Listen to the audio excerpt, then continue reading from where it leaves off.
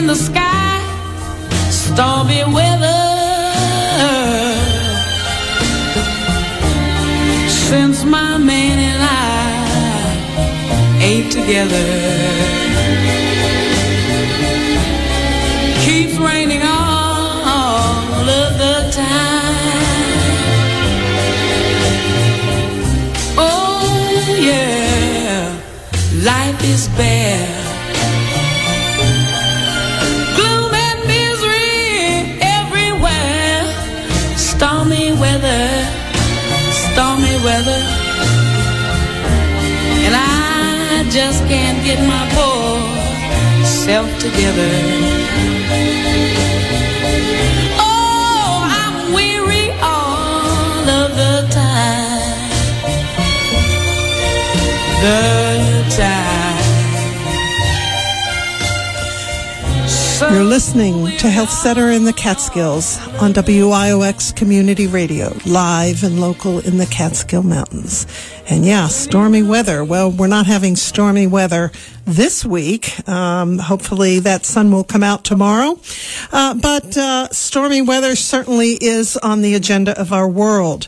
The United Nations COP23 meeting for 2023 closed last week after 2 weeks of contentious discussions about the best way forward to reduce global warming and rein in climate change.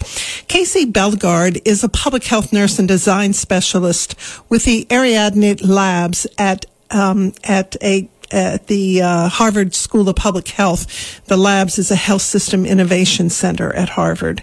She's completing her doctoral studies at the University of Minnesota School of Nursing and is focusing her work on the relationship between human health and the health of the planet. She's been involved in local, national, and international climate advocacy efforts, including attending that annual COP meeting, the Climate Summit, as a delegate for the past several years, and she co-chairs the American Nurses Association's Innovation Advisory Committee on Planetary and Global Health. I'm delighted to welcome Casey to Health Center in the Catskills. Hi, Casey.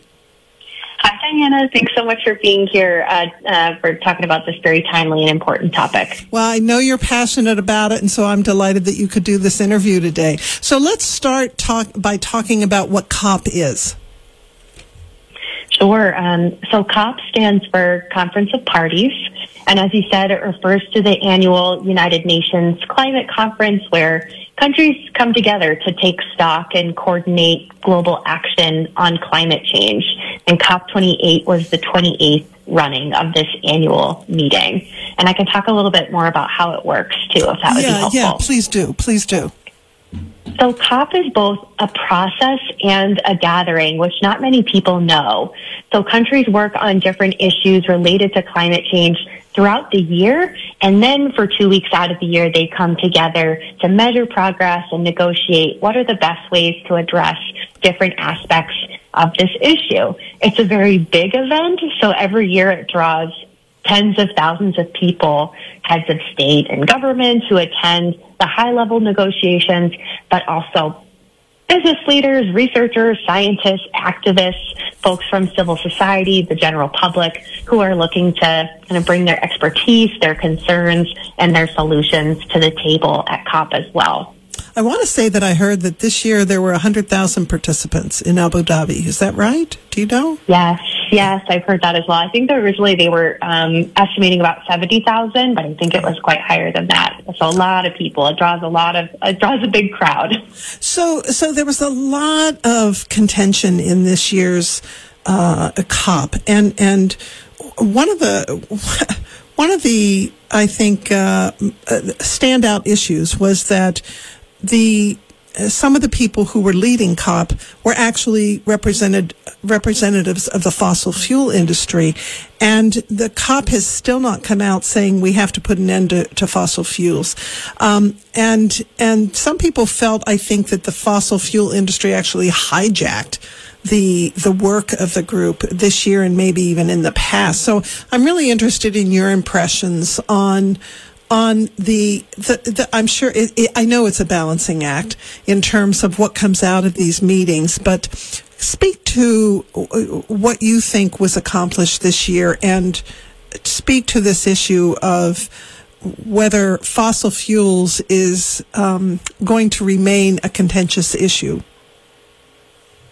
Sure, yeah. I mean, as you highlighted, this COP, in particular COP28, which was hosted by the UAE in Dubai, it has drawn a lot of attention for being controversial. The president of the COP, who is a representative from the host country every year that really oversees the proceedings, actually leads an oil company. Almost 2,500 fossil fuel lobbyists attended this COP, which is nearly 4 times more than ever before, and outnumbered almost every country delegation, which is significant. Wow. And there were certainly more fossil fuel lobbyists there than delegates from countries who are most impacted from climate change. And so when I think about whether COP matters, I do think about the countries most impacted by climate change and what other global forum do they have to get in front of other countries who are the big emitters and demand action. They don't, right? There's no other global forum that exists. And so COP is very imperfect, but it is the space that we have for an issue that's really too important not to engage with, especially for the people in the countries most impacted, for our fellow life on Earth and, who don't have a voice and for future generations as well. So I'll just say that when I think about whether COP matters, I think, it's important for us to be aware of this being the only global forum to talk about it, and then still do our work to kind of make the process as transparent and actionable as possible. And I can definitely highlight a few of the things that came out of this year's COP as well. Yeah, I'll ask you to do that next, but I wanted to say that I was just stunned when one of those leaders with the fossil fuel industry actually claimed that there was no evidence that fossil fuels contributes to climate change. It was sort of stunning. And I think it was a huge misstep on that person's part because it showed that there wasn't a lot of truth-telling by some of the people who were trying to influence the agenda. So, yeah, talk about what you see as the good points that came out of COP this year. Sure. So knowing that this is a big process and there were many outcomes that came out of it, I'll just highlight a few. The first is related to loss and damage. So one of the major outcomes that people were following was on this topic of loss and damage, which is essentially a fund to support vulnerable nations who are already suffering from climate impacts in terms of loss of land, loss of homes through forced displacement, loss of food, livelihoods, culture, even loss of lives. And so after years of wealthy nations really failing to meet their pledges to fill that fund, at this COP, commitments rolled in for the first time, and now the fund totals over $650 million for countries to be able to access to really almost provide reparations towards the loss and damage that they experience, and a way to address and mitigate the damage and mitigate this kind of loss that they've experienced. So that was a big outcome. And the second thing is this language around the transition away from fossil fuels. And so after much back and forth, the leaders of COP finally included a historic phrase in the kind of final agreement coming out of the conference that calls for the transition away from fossil fuels. So this might seem silly to many that it's like, why wouldn't the agreement have said that already? And that it's taken so long to include language about the very problem that is driving climate change. The hope from many activists was for this to actually say phase out of fossil fuels versus the kind of what some perceive as like the weaker language of transitioning away. But it's really important to acknowledge that that phrase for transition away from fossil fuels to be included represents years of hard work from activists who are fighting for the world to see this addiction to fossil fuels that we have that's making us and our planet sick. And so now this language can be used at future COPs to really hold the world's nations accountable to do just what they said, right? To transition away from fossil fuels as soon as possible. And then the third thing I'll name was a climate and health declaration. So health was included on the agenda at COP28 for the first time ever. Wow. Nearly 130 countries signed on to a historic declaration on climate and health, which really sounded the alarm of climate change's impact on health. And it called for deep, rapid reductions in fossil fuels, for countries' national plans to really protect their public's health from climate impacts, improve health systems' ability to respond to climate change. So really just kind of growing recognition of the interconnection of our health with the health of the planet. You know, I want to comment before I want to talk more about the impact on health. But before I do, I want to speak to the issue of the language of transitioning away from fossil fuels. The reality is that there are countries whose economy is totally dependent upon fossil fuels. So for those countries, it's not so easy for them to say we're just going to stop producing fossil fuels.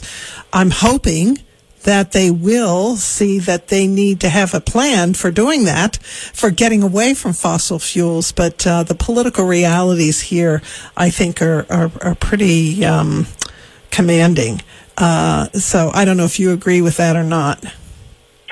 Oh, yes, absolutely. I think that's an important kind of nuance to this conversation, is that each nation's kind of quote-unquote responsibility to take action here is not the same. Every country is at different levels of emissions and different levels of development, and have different capacities. And so we can't have a one-size-fits-all approach to what this transition looks like. I think the hope is just that the future includes us trying to move away from fossil fuels as much as possible, especially those countries that are very over-reliant on it and have the capacity to move away. So let's talk a little bit more about the impact of climate change on health. Some things seem pretty obvious in terms of when you have more tornadoes, when you have more flooding, when you have, I'm thinking of the heat, and an interview that I recently did with Dr. Roxana Chicas, a nurse at Emory University, who's looking at how to protect farm workers from the impact of climate change and the increase in heat. So to me, those are some of the more obvious ones, but what are some of the ones that people might not be thinking about? Sure. Well, so as a nurse, this is really an important topic to me. The science is clear that climate change negatively impacts our health in many ways. As regions of the world get hotter and drier, people are experiencing higher rates of heart attacks, strokes, asthma attacks, kidney disease. During heat waves, people are more likely to be seen in the ER for these issues, which I think many people they're not aware of. Mental health is another important one. Things like stress and anxiety are definitely linked to climate change for things like extreme weather events or wildfires, which really disrupt our lives. But also people with psychiatric illnesses are often more vulnerable in higher temperatures. Taking certain medications also can increase health risks in high temperatures. And as you said, extreme weather causes injuries, drownings. People can experience food or waterborne illness from contamination of those kinds of sources that happen during or after a storm. We're also seeing changing patterns of things like pollen and vector-borne diseases, which means things like more allergies, higher rates of mosquito bites and tick-borne illnesses in areas that they haven't been seen before. And these health impacts are not felt equally. Groups like pregnant people, like children, the elderly, you mentioned outdoor workers, the poor, Black, Brown, and Indigenous communities, they really all disproportionately bear the burden of climate change on their health. Research has shown that a child born today will be impacted by climate change at every single stage of life. Wow. And that risk is really compounded when that child is, say, born on a small island nation or in a global south country. And that's really deeply unfair, right? So health and justice are really an essential part of the conversation about climate change. Well, and in fact, I remember last year there was a lot of discussion about how the lower resource countries really are bearing a disproportionate brunt of the impact of climate change. And I think they were pretty vocal this year, too. And I think there was concern that the report didn't go far enough to protect those countries. Is that correct? Yeah, that's right. And again, I think that's why, it's important to name that COP is very imperfect, but that it is this space where countries like small island nations continually show up to fight for their people, to fight for their culture and their language, their identity and livelihoods, which is really so wrapped up in the decisions that we make or don't make, right, on climate action. Those are really deeply interconnected. So, Casey, I want to talk about what people can do in terms of meaningfully do to support societal changes to reduce global warming. But I want to ask you first, how do you become a delegate to the COP? Oh, what a good question. So the COP process, which is managed by the UN Framework Convention on Climate Change, there is a formal process through which organizations can affiliate with the UNFCCC. So it's not a situation where someone could just say, "I'm interested. I'm going to show up and see if they let me in." It is something that an organization has to formally affiliate. They apply. Their application gets reviewed and approved. And so certainly folks like students, perhaps your university has an affiliation. That's how I became a delegate, that my university has a relationship with the UNFCCC. A lot of advocacy and activist organizations have affiliations to really make their voice heard. So I think it's about kind of knowing where your circles of influence are and doing a little bit of digging to find is there a relationship that you could tap into to become a delegate if this is something that you're really passionate about and wanting to learn more about and kind of raise your voice and concerns around this issue. Great. Well, in the few minutes we have left, let's talk about what can people do to meaningfully support the societal changes we need to make. There's so many things that people can do to help heal the climate and really build a healthier future for all of us. And so if you think about kind of, again, different spheres of influence, when you're at home, you could bike more than you drive. You could get solar panels, right? You can commit to buying as local as possible. Phase out plastic in the house. Conserve your water, right? You can get engaged in your local community by advocating for clean energy, green buildings, composting, right? You can get involved civically and volunteer to help elect local, state, national leaders who really care about and will take action on climate change. And you can call your representatives to let them know how important a healthy climate is to you and your children and your future. I'll say, too, that all of our jobs are climate jobs. So whether that is reducing waste at work, being more conscious of your kind of workplace purchases, being more energy efficient at your office, starting a recycling or a composting program. You could even move your retirement investments into climate-friendly funds, which is a big one. Dr. Ayanna Elizabeth Johnson, who's a marine biologist and climate activist based in New York, actually, talks about the climate Venn diagram. So you draw 3 circles and you ask yourself, what am I good at? What's the work that needs doing? And what brings me joy? And you find the heart of that diagram and just really try to spend as much time there at the overlap as possible. So I think those are some places for folks to get started. Those are some really good suggestions. And just your thoughts on the healthcare industry and how the healthcare industry itself is contributing to global warming, and what we can do to call upon our healthcare systems to be more mindful about how they're doing business. Yeah, the health sector is definitely starting to wake up to the idea that they are unfortunately part of the problem, that healthcare systems are big emitters, especially in the U.S.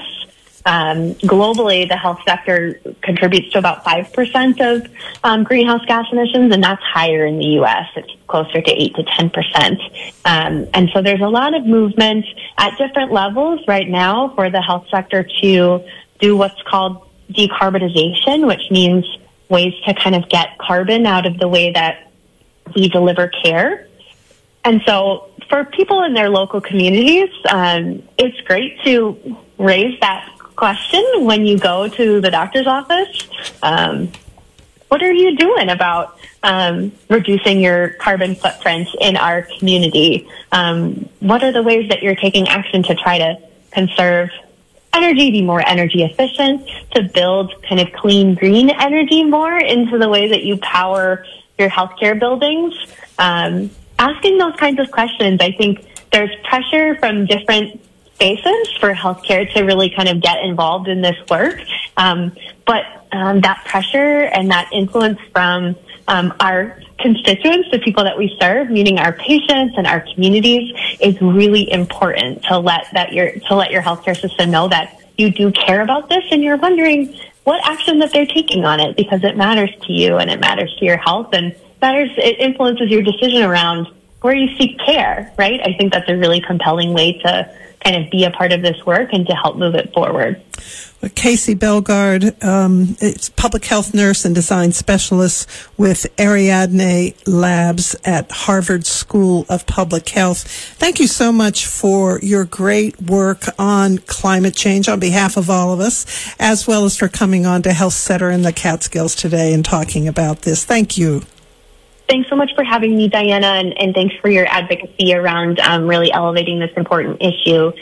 Great to join you, and thanks so much again. All right. Have a great day. Bye-bye. Thanks. Bye-bye. Yeah, she's really a gem, and I've had the pleasure to work with her in a program that I direct for the International Council of Nurses, and she's a standout. Well, I want to just remind listeners that you can listen to the segments that of these interviews on Health Cetera by going to healthmediapolicy.com. That's healthmediapolicy.com. We try to post almost all of the segments there. I usually I don't get them posted until a week or two afterward, but you can find most of the programs there at healthmediapolicy.com on WIOX Community Radio, live and local in the Catskill Mountains.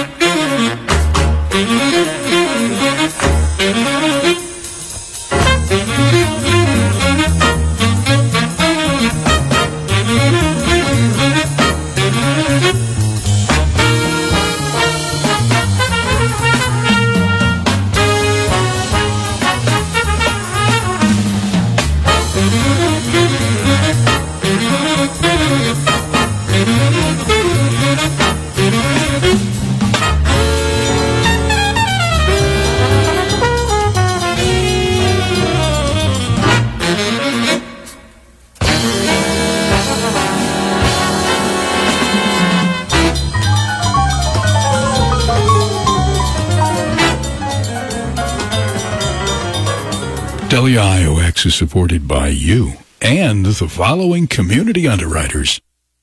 The American Forest Foundation, designed to support sustainable forest management, improved wildlife habitat, a healthy environment, the harvest of high-quality timber, and increased carbon storage through the